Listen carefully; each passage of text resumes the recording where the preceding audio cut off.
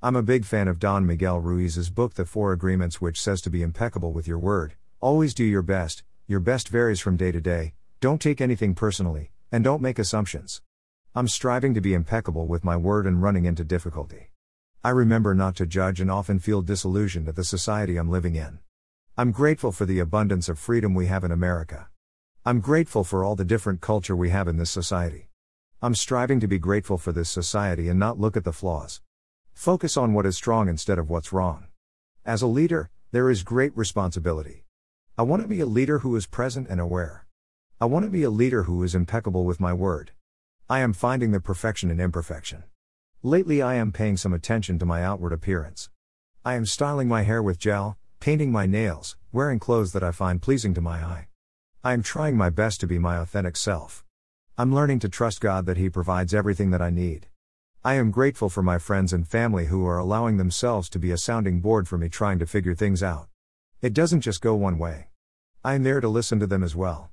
It is easier for me to type than to talk, so this blog is great therapy for me.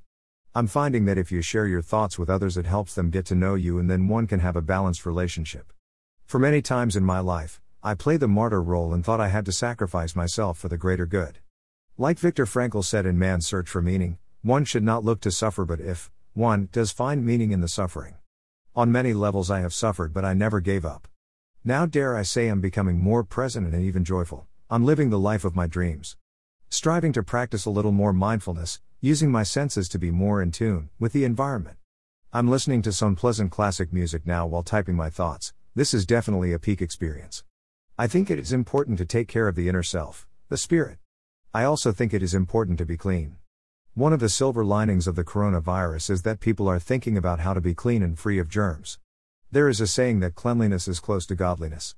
For me, I am practicing better hygiene more than before and feel better about this. I'm striving to eliminate worrying from my vocabulary because it is such a wasted emotion. Worrying activates my pain body and leads to unnecessary suffering. Still trying to find a way to eliminate worry. I trust my higher power and know that He is always looking out for me, so there is really no good reason to worry. A couple of nights ago I worried that I had colon cancer. I'm learning that this is a waste of time worrying, and whatever happens it will be. Worry is not trusting the present moment. Being a human and not trying to be a human doing is something that I've always been excellent at. I'm thinking in terms of abundance, not scarcity, and we can share the earth's abundant resources. There is no rush to get to the future because that has nothing to do with the present moment. In this present moment, I'm pouring out my love onto the internet while listening to classical music, definitely a peak experience. Finding it is better to cook for myself and others than to go out for a meal. Don't get me wrong, it is nice to have others cook for me, but I get a lot of satisfaction when I'm able to prepare healthy meals for myself and others. Yes, you need to put yourself first and take good self-care of oneself so that then you can be your best helping self for others. I am praying that more people read this blog and can learn from the messages I'm trying to teach. This particular entry is rather lengthy, but back to the point: trusting your higher power. Positive thought, being impeccable with your word, all make one a good leader. I am a big fan of Eckhart Tolle and have learned a bunch of lessons from him. I hope through this blog my higher power is coming through me and allowing me to enrich the lives of others. I'm meeting with a pastor from a local Christian church today and want to talk to him about getting closer to the Word of God and praying more.